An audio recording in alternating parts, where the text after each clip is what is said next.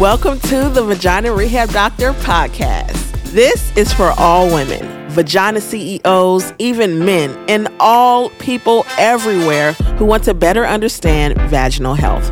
Y'all, I'm preaching the vagina gospel and sharing the truth worldwide. Hallelujah.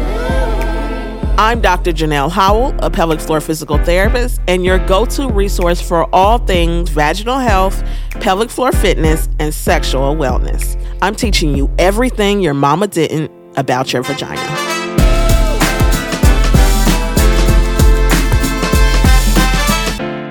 Welcome back to another episode of the Vagina Rehab Doctor podcast. Thank you for tuning in, and I'm looking forward to getting into the episode today because we have something so exciting to talk about that we don't really discuss quite a bit.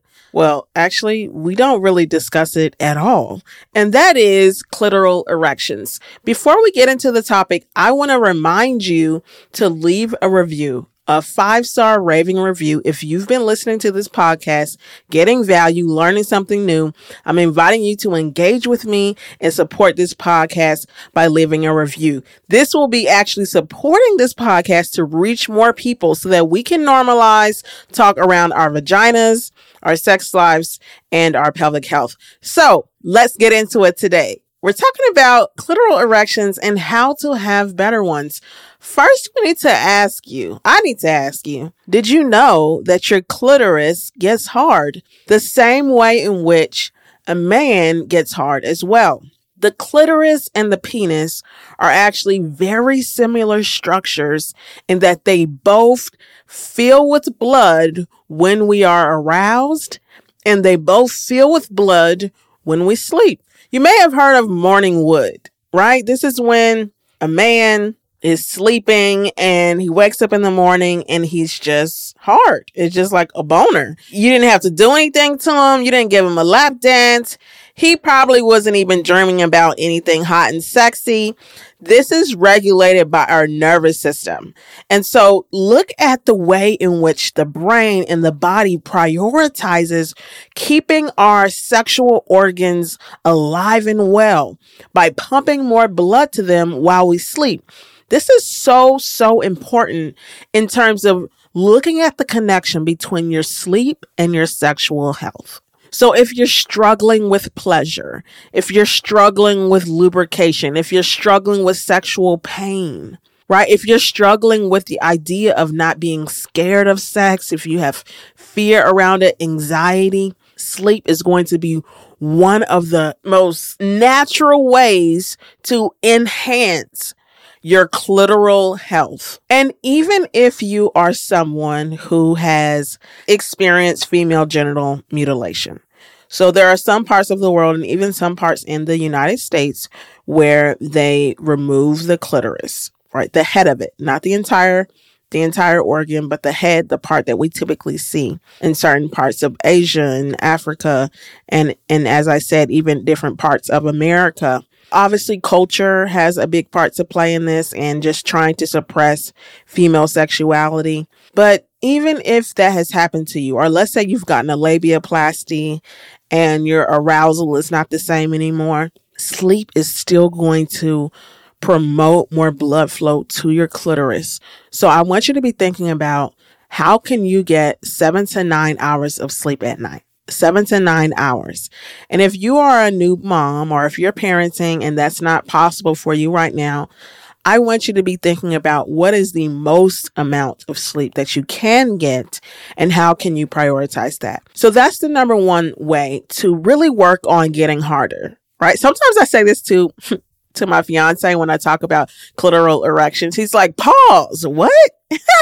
And I think we really just need to get more comfortable talking about female sexuality, clitoral health, all of that in a more open way. Like our stuff stands up too. You just can't see the entire part of it. If you retract the clitoral hood that's covering your clitoris when you are aroused, or even right when you wake up in the morning, or even maybe after a lot of exercise and lifting weights, you may notice that it's bigger. There's more blood flow there. Let's really pay more attention to that.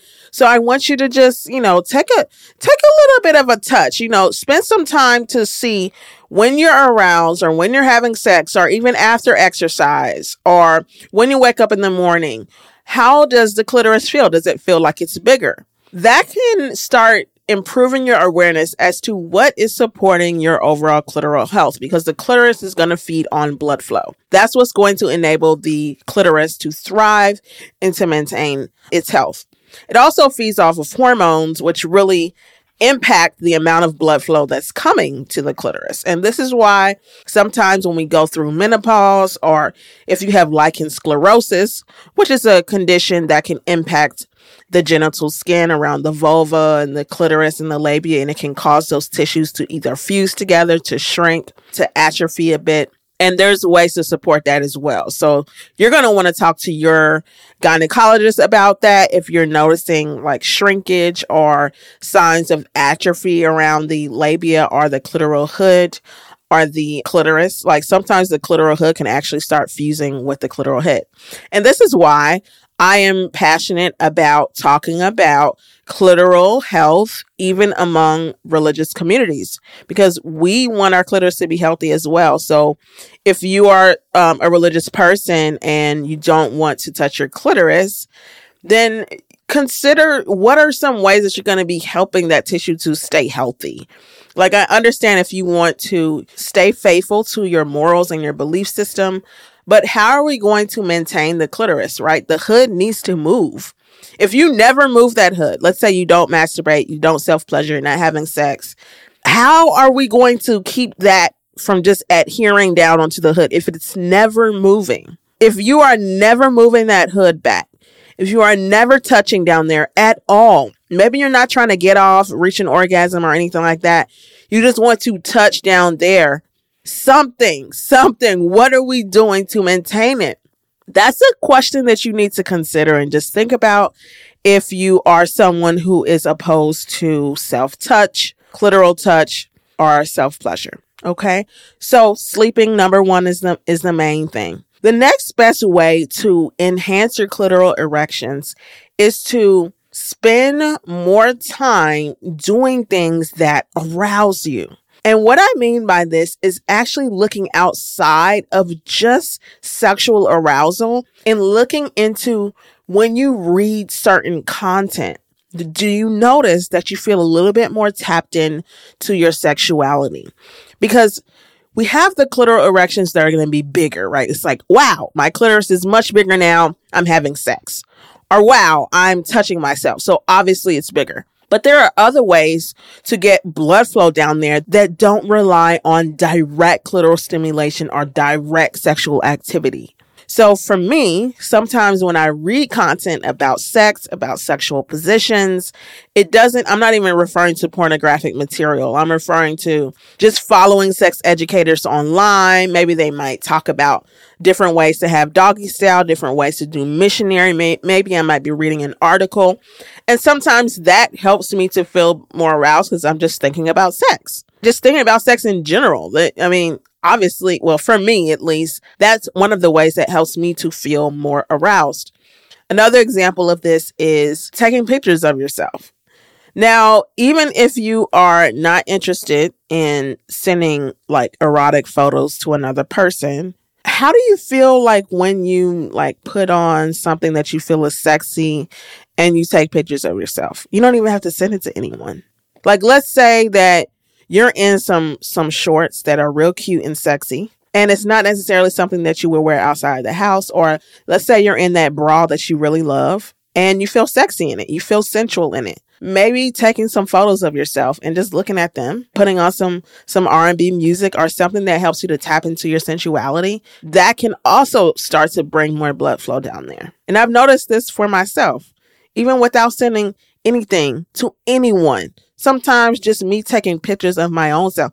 And of course, you can do this in the nude as well. You can take nude photos of yourself and get rid of them if you want to. But the point is, engage in your sensuality to encourage blood flow to reach your clitoris. So what happens is the brain, when it picks up that we are engaging in something that is erotic, something that is arousing, it's going to send more blood flow down to the clitoris in preparation for sexual activity. And that is what's going to help that tissue to stay nice and healthy. So number one, get more sleep.